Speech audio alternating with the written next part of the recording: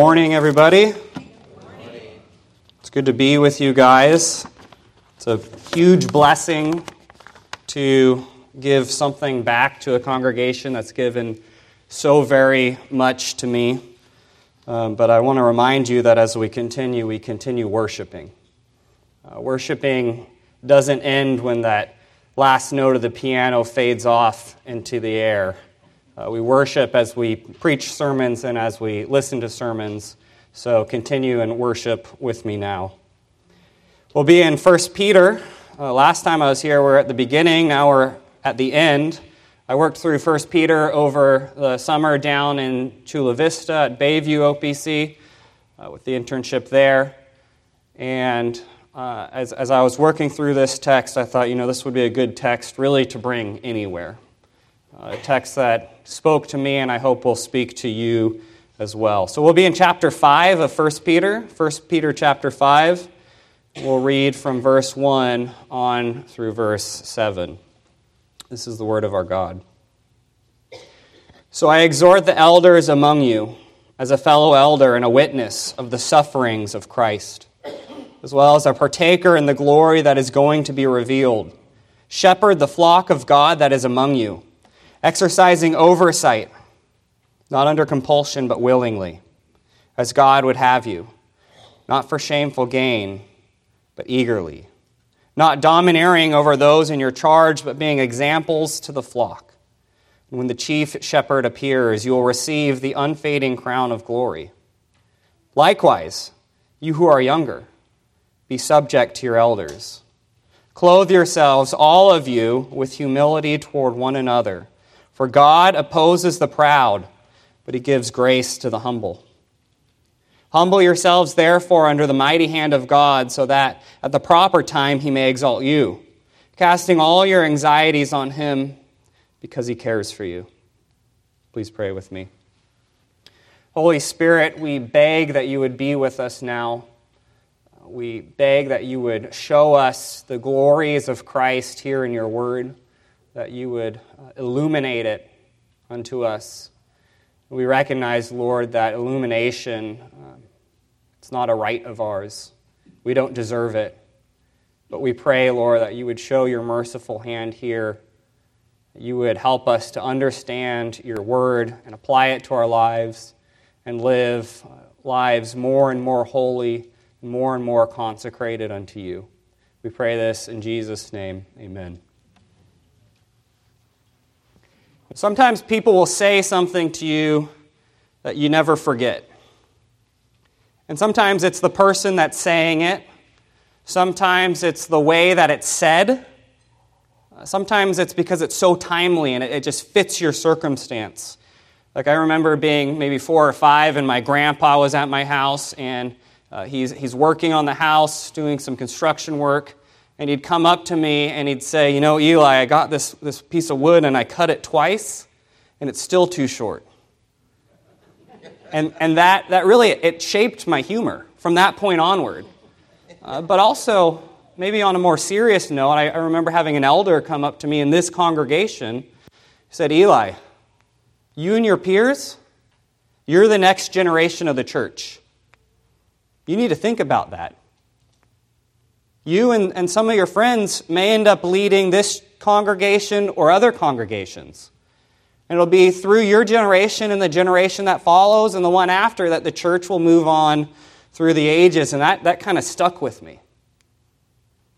Or even I was talking to a friend about a month ago who's an older man now, but when he was about my age, he lost his father and his mother within 2 years. Friend wrote him a letter. Said, you know what, friend? God must really love you. God must really love you because the Lord disciplines those who he loves. He chastises every son whom he receives.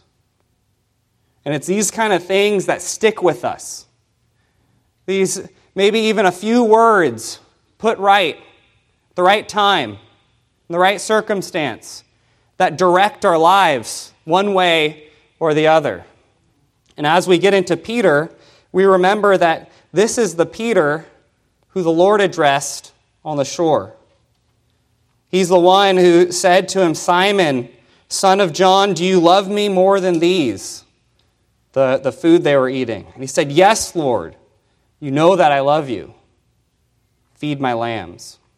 Simon, son of John, do you love me? Yes, Lord, you know that I love you. Tend to my sheep. Simon, son of John, do you love me? Lord, you know everything. You know that I love you. He said, feed my sheep. Now, some 30 years later, the Apostle Peter is ministering to this congregation, a congregation that's been ostracized, pushed out of society. They're suffering not from the persecution necessarily of the civil magistrate, but they're suffering because of social persecution, pushed out of jobs and houses and homes, pushed out of their town because they named the name of Christ. And Peter, as he's exhorting them, saying, you're new people in the gospel. You've come to know Messiah. You're Jesus people. You're the beloved of God. He stops. He's teaching them how to suffer well. He's not teaching them how to necessarily avoid suffering, but to suffer well as Christians. And he takes a break, and from verse 1 through 5 of chapter 5, or 1 through 7 of chapter 5, he teaches them about humility. Why? Well, suffering doesn't necessarily produce humility. There's some people you can see in our society, maybe in our own ranks, who have suffered a lot, and there's no humility there. But more importantly, if you're not humble, you won't suffer well. If you don't have real Christian humility, you won't really be able to suffer for Christ's sake. And then we look at ourselves. We look at ourselves and we see that we're pretty prideful people, if we're being honest. I think every one of you has been raised in a culture where actually pride is seen as a virtue. I remember listening to a Christian radio show just about a year ago, and the guy said, call in. Tell me why you're proud to be an American. And I wanted to call and say, hey, this is a Christian radio show. Pride is a sin.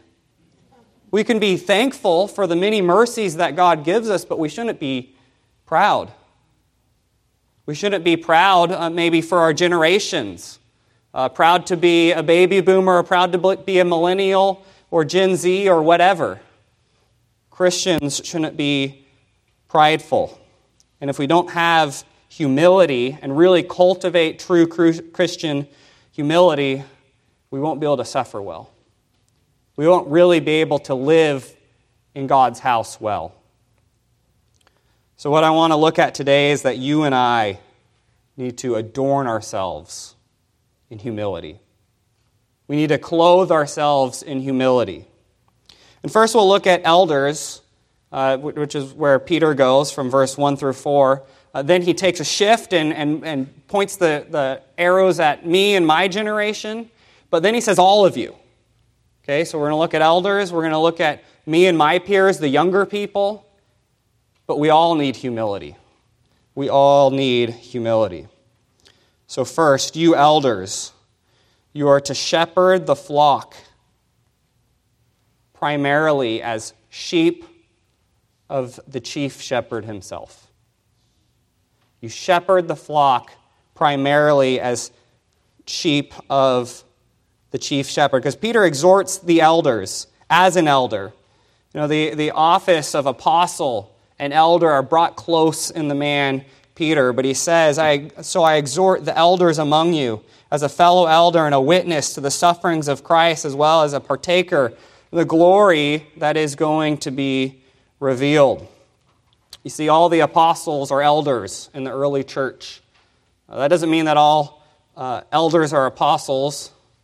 That age of apostleship only lives on in the Word. They've gone to be with God in glory. But Peter addresses them as a fellow elder. He comes and highlights the fact that he is an elder. And he says, listen to me because I'm an apostle, but learn from me as an elder. Learn from me as a fellow elder. He's not a super Christian. He's not a pastor's pastor. He's not a vicar of Christ, but he's a fellow elder. And he gives his credentials. What are his credentials? He says, a witness of the sufferings of Christ and a partaker of the future glory. Well, by witness, I think what he means is that he's a testifier. He's a witnesser. He's the one who goes throughout the world and proclaims the sufferings of Christ. Christ has suffered on the cross. He's paid for your sins and for my sins if you come to him in the gospel. He's really saying, I'm a gospel preacher. I witness to the world that Christ is the one who has suffered. But he also says he's a partaker of the future glory. What does he mean by that? I think there's kind of two things happening here. I think he's thinking backward. He's also looking forward. Because this is the apostle that actually saw the Lord transfigured. He saw him in all his glory. And he's saying, guys, I've seen it. I've seen the Lord. And he's beautiful. And he's glorious. He's mighty and majestic. He's the Lord over the universe. And the veil was taken away from my eyes, and I saw it with my own eyes. But at the same time, I'm a partaker of that future glory when he returns and shows the whole world his radiance, his glory, his majesty, and his power. I partake in that now by the Spirit. I live according to that future glory. You know, he has many earthly reasons that he might boast. You know, he's seen what few have seen. He's an apostle of the King of the universe. Yet he says to the elders that he's writing to, and he says, to you elders, I'm one of you. He kind of comes down to our level. He says, I'm with you. He puts his arms around you. Paul and Dan and Scott and Dale and Mick and Mike Gregg, Mike Yu, Pastor Schroeder. He comes and says, I'm one of you. He says, let me show you how to be an elder. Let me show you what I've learned. First, you are to feed the flock by exercising oversight. Now, this is the Lord's command to Peter, be that shepherd of the sheep, exercising oversight. But you are to do it with all humility. With all humility. He brings up that idea of being a shepherd, right? Which means you should be the shepherd that with your staff you fight off the wolves. You protect the flock. You put out evil from your midst. But also, you're the shepherd that walks mile after mile to go to that weak sheep that strayed with the broken leg, pick them up and say, let me take you back to the chief shepherd. Let me take you to the water where you might drink, the grass you might eat and be filled, which means really just taking them back to the Lord. But they're also not your sheep. They're the Lord's. You know, sometimes we think our loved ones are ours, but then we recognize that they're the Lord's, and oftentimes we recognize that when the Lord takes them away. And we have to say, Lord, they're yours, and you're free to take them. But it's the same with shepherds and their sheep. They're not yours. It's not your ministry. They're given to you for a time. You're given a responsibility to feed them, but they're the Lord's. Really, to say it's my ministry is demeaning to Christ. You're an under-shepherd of the chief shepherd. But also, shepherds need to be willing. They can't desire compensation, money, which probably isn't the big temptation in our circles. But what about status? How many men have entered in to being elders because they're looking to be seen as someone of status, high in the ranks? You know, 1 Timothy 3 says it's a good thing to desire to be in the office, but we have to ask, why do you want to be an elder? Do you want to be an elder because you want everyone to look at you and say, well, he's really a holy man, The temptation's there, brothers. Right, do you want to be an elder because you want to be kind of seen as like the head honcho, the special guy, the guy who really understands his theology or really understands how to govern the church? You see, we need humility because pride creeps in at every corner. The fact is that so many churches have been ruined and shipwrecked and destroyed by bad elders. Elders who seek themselves, or those who seek to be those who oversight with compulsion, and those who domineer rather than those who seek to empty themselves, to pour themselves out into the congregation, to feed the sheep even when they're tired, because they do it for the Lord. So be eager to serve God's people. Really, if you want to know what's the main highway for your zeal for good, for your love for God, if He's made you an elder, be zealous for God's people. Get up every morning saying, I want to serve God's people. I want to feed them. I want to direct them. I want to dwell with them. I want to share life with them. I want to share the Word with them, be in prayer with them. Well, how do you do this? How do you shepherd in humility, not domineering? He says, be an example. Verse 3, not domineering over those in your charge, but being an example to the flock. So he's saying, remember that first you're a sheep. You can't be an elder if you don't know the Lord Jesus Christ. So remember, first you're a sheep, and then act like a sheep. You see, if we are to shepherd, we need to be examples. Paul and Dan and Scott, Tracy, Dale, Mick, Mike, Greg, Mike, you, Pastor Mark. But also, I exhort you all would-be elders. Men who are looking to be in the office, Aaron and Grant and Jason and Bob and Eddie. If you want to be elders of this church, be really good sheep. Attend the prayer meeting. Be in the Word daily. Lead your household in the Bible. Spend much time preparing for worship. Be obsessed with holiness. That's the kind of man that should be an elder. So make yourself that kind of man. Be the kind of men that live out of Titus 1 and 1 Timothy 3. Read it daily.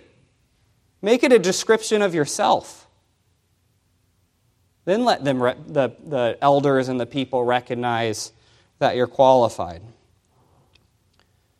Why is it so difficult to get people to come to Bible studies or prayer meetings or, for many churches, evening services?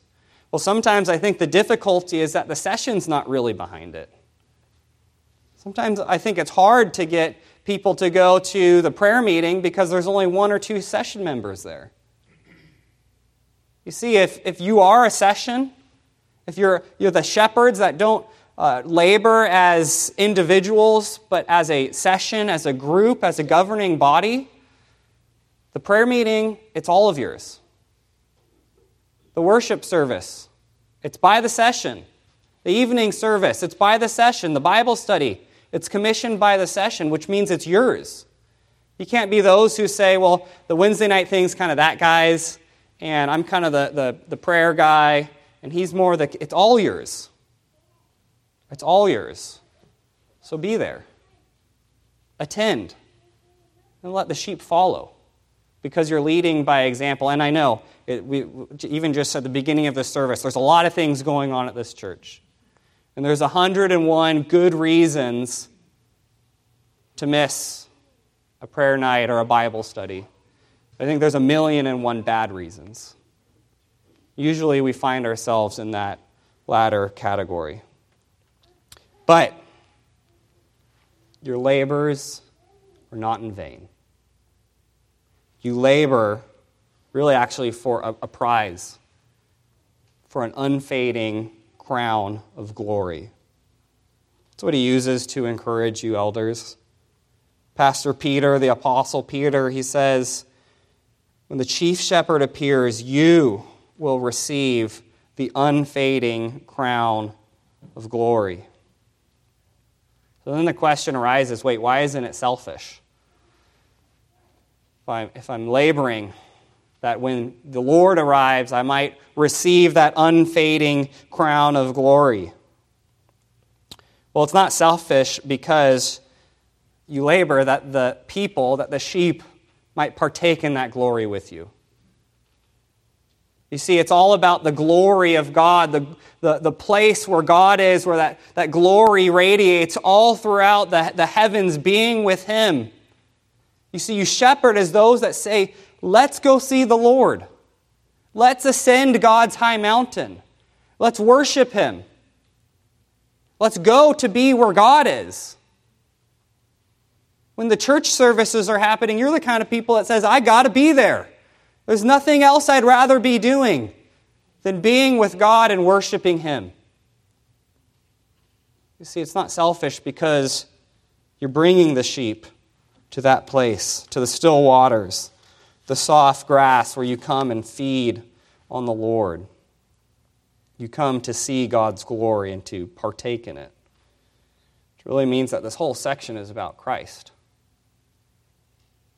It's all about the glory of Christ. And sometimes I think the biggest problem in our churches is we don't meditate enough on glory. We don't have a sense of glory. We don't have a sense of how this time right now is holy and glorious. We don't have a sense of how, well, maybe we don't have the sacred space that they had in the Old Covenant, but in chapter 2 of Peter, he tells us that we are the sacred space. We've become stones of a living temple, and the Spirit of God dwells here. It's sacred, it's holy, and it's glorious, and it's all because of Christ.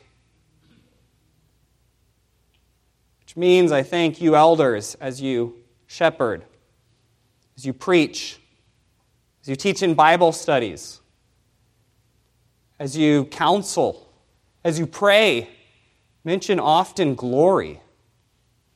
Not just how glorious God is, but also glory in the sense of eternity. Mention heaven and hell often. Mention the gospel often. If you don't know Christ, you'll go to hell. But He's there for you. He's free. Come to Him. Mention that if you do come to Christ, you're not just escaping hell, but you're going to glory, to eternal communion with Father, Son, and Holy Spirit. You see, that'll radically shape the way you shepherd, the way you call back wandering sheep, the way you comfort the sheep that are hurting. But you have none of that if you don't first have humility. Elders, you need humility. You need humility. You know, one of my professors often says, when the elephants fight, it's the grass that suffers.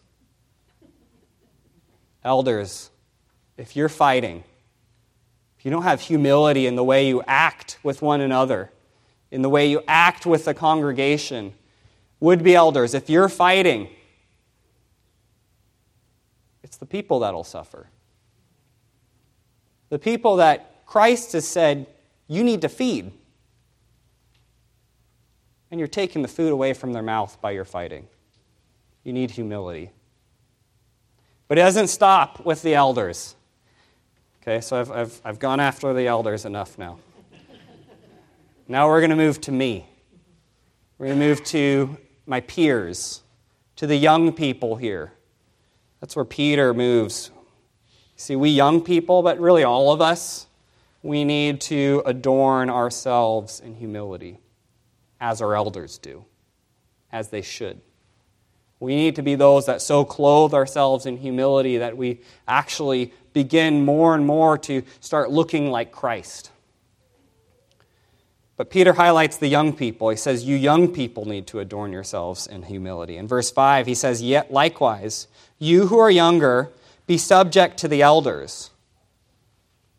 See, Peter knows that as corrupt people, we like to overturn authority. See, God places authority above us. And in our hearts, we just like to overturn it. we naturally like to fight against it. We like to do that with our elders.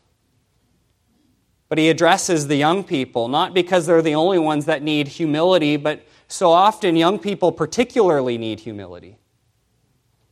There's this book, Thoughts for Young Men by J.C. Ryle, excellent book. Every one of you young people should read it. It talks a lot about pride and humility. But as I read it, I'm like, this is just thoughts for people. This is what we all need. And Peter's got a similar logic there. The young people, you really need humility, but we all need humility. What is really humility? We could say it's the opposite of pride. Or we could say positively, it's just recognizing our own creatureliness. Recognizing that who we are before God. Recognizing that pretty proud before the face of God Almighty. I prepared for this backpacking trip a few weeks ago, and I was told that there was a high number of bears in the Sierra Nevadas where we were planning to go, where we went about a week ago. And I started thinking, like, ooh, bears, kind of scary. I don't want to run into any bears. We even had one member who saw a bear somersaulting through the woods, which I guess bears do. But it started making me think. Remember Elisha? Remember the children who mocked the servant of the Lord? The authority figure that had been placed over them, commissioned by the Lord to bring the word. They called him Baldy, and the Lord sent bears to maul them. I was thankful that we didn't have any bald people on my trip. But I started thinking to myself, how many people in my generation, or how about myself,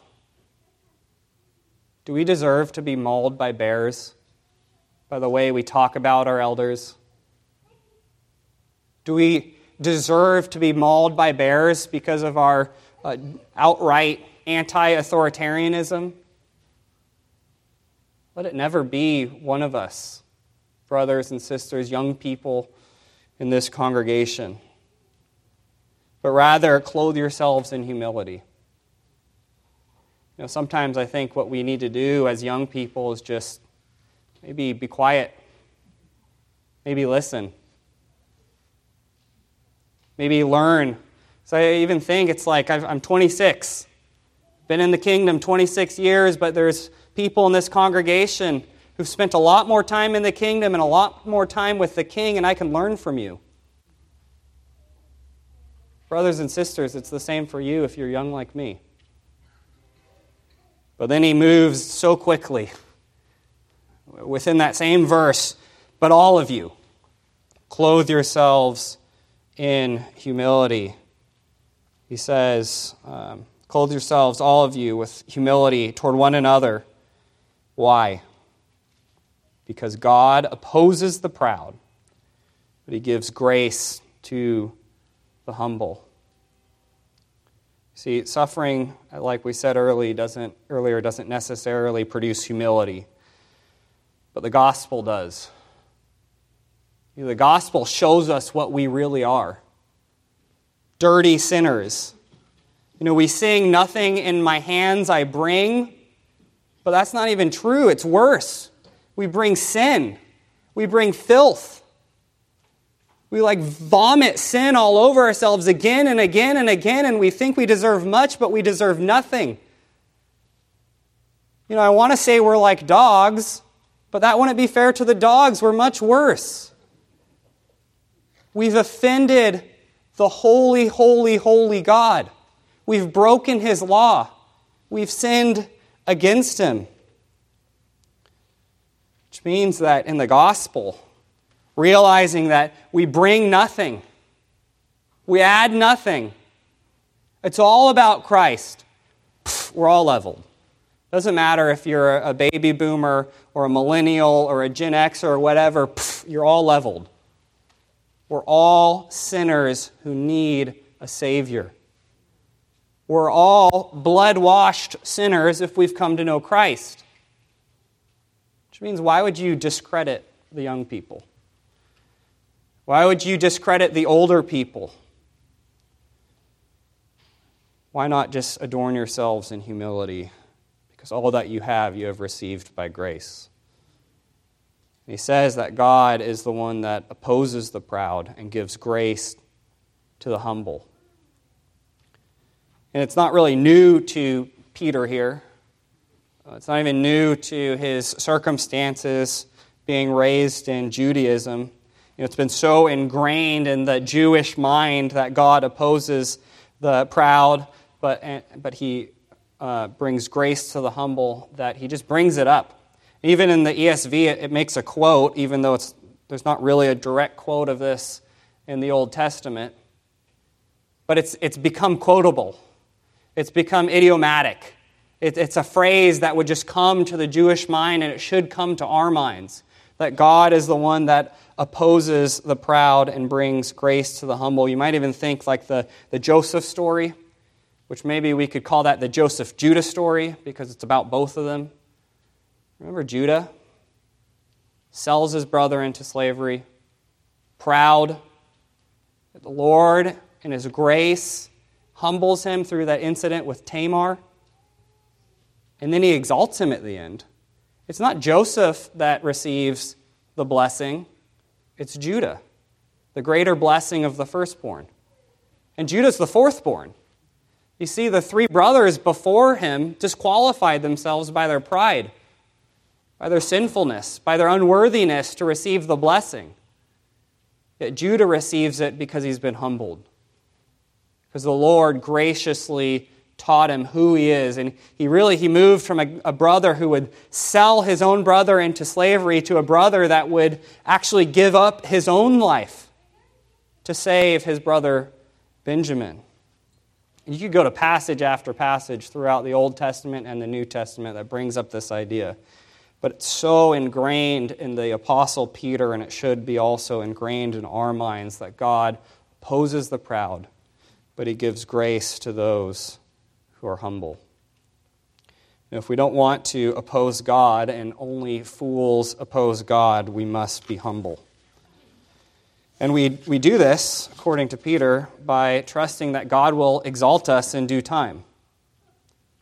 We've talked about suffering last time I was here. Your family may reject you, your neighbors may reject you, your society could reject you, your own circumstances just rip open your heart, and you're brought down to your knees in sorrow.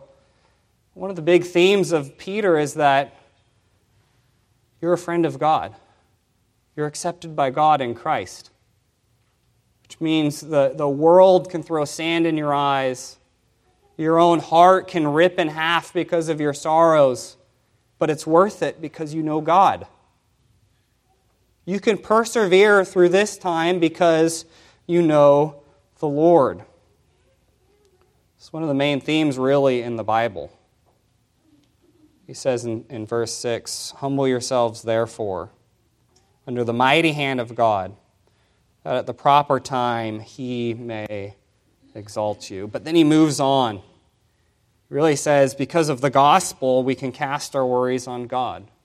You see, we only humble ourselves because of the gospel, right? Humility, it comes from regeneration.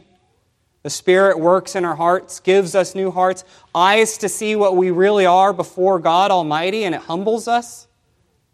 We say, God, I need you, I'm worthless, I don't deserve you, but have mercy on me, a sinner. And because of the gospel, because we've come to know God Almighty, we can cast all of our anxieties on Him.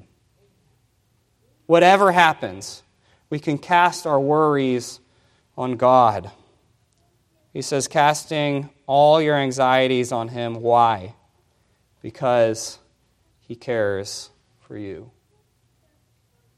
I'm a member of one of the most anxious generations that the West has seen.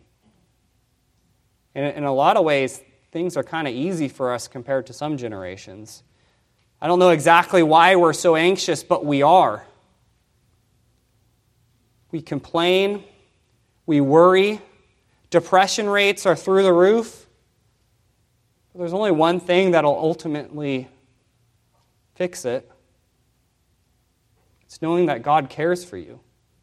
Brothers, it's knowing that the God of the universe, the God of Abraham, Isaac, and Jacob, the covenantal God, the God that dwells with His people, cares for you. Why can't we get that in our minds?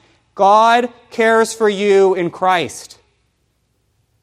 And we go out those doors and we start worrying again. We forget all about that. God cares for you in Christ. Recognize that. Recognize that. And that'll reshape your whole identity, which will reshape the way you look at your anxieties and your worries and your troubles. And you'll say, it's all worth it because God cares for me. Because God is that God that chastises those whom He loves. God is the God that exalts His people and on His timing. So I'm going to cast myself on the Creator, King, God that I know in Jesus Christ. But we need humility to do this. What I want to brand on your hearts today is that you need humility. You need to be, as Peter says, clothed in humility, adorned with humility. And we're a generation that thinks a lot about the way we dress. The right tie and my own style. Or maybe you're the kind of person that says, I don't really have a style. Well, that's a style too now. We think a lot about what we put on the outside. Peter says, think about how you adorn yourselves internally. He says, think about adorning yourselves in humility. Make that who you are, which really means you're adorning yourselves in Christ. Elders, adorn yourselves in Christ. Young people, adorn yourselves. Put on the jacket of Christ. Men and women, clothe yourselves in Christ. That's what will transform marriages, transform relationships between generations. It's adorning ourselves in the humility of the Lord. So can we do this together? Can we adorn ourselves with Christ in humility? Let's pray. Our holy God, we recognize that we so often forget your love. Because that, we don't live gospel-shaped lives. We don't live in humility. We become anxious, and then so quickly we look to overturn authorities. We look to discredit other generations, young or old. Those people that think we have it all figured out, but we don't. Lord, we thank you that in the gospel we've been humiliated, as it were, because it makes so much of Christ, so little of us. And we pray, Lord, that Christ would be exalted, that we'd be forgotten by the world, that we would die in graves with no name. But because we know the Lord Jesus Christ, we have everything. We pray in Christ's name. Amen.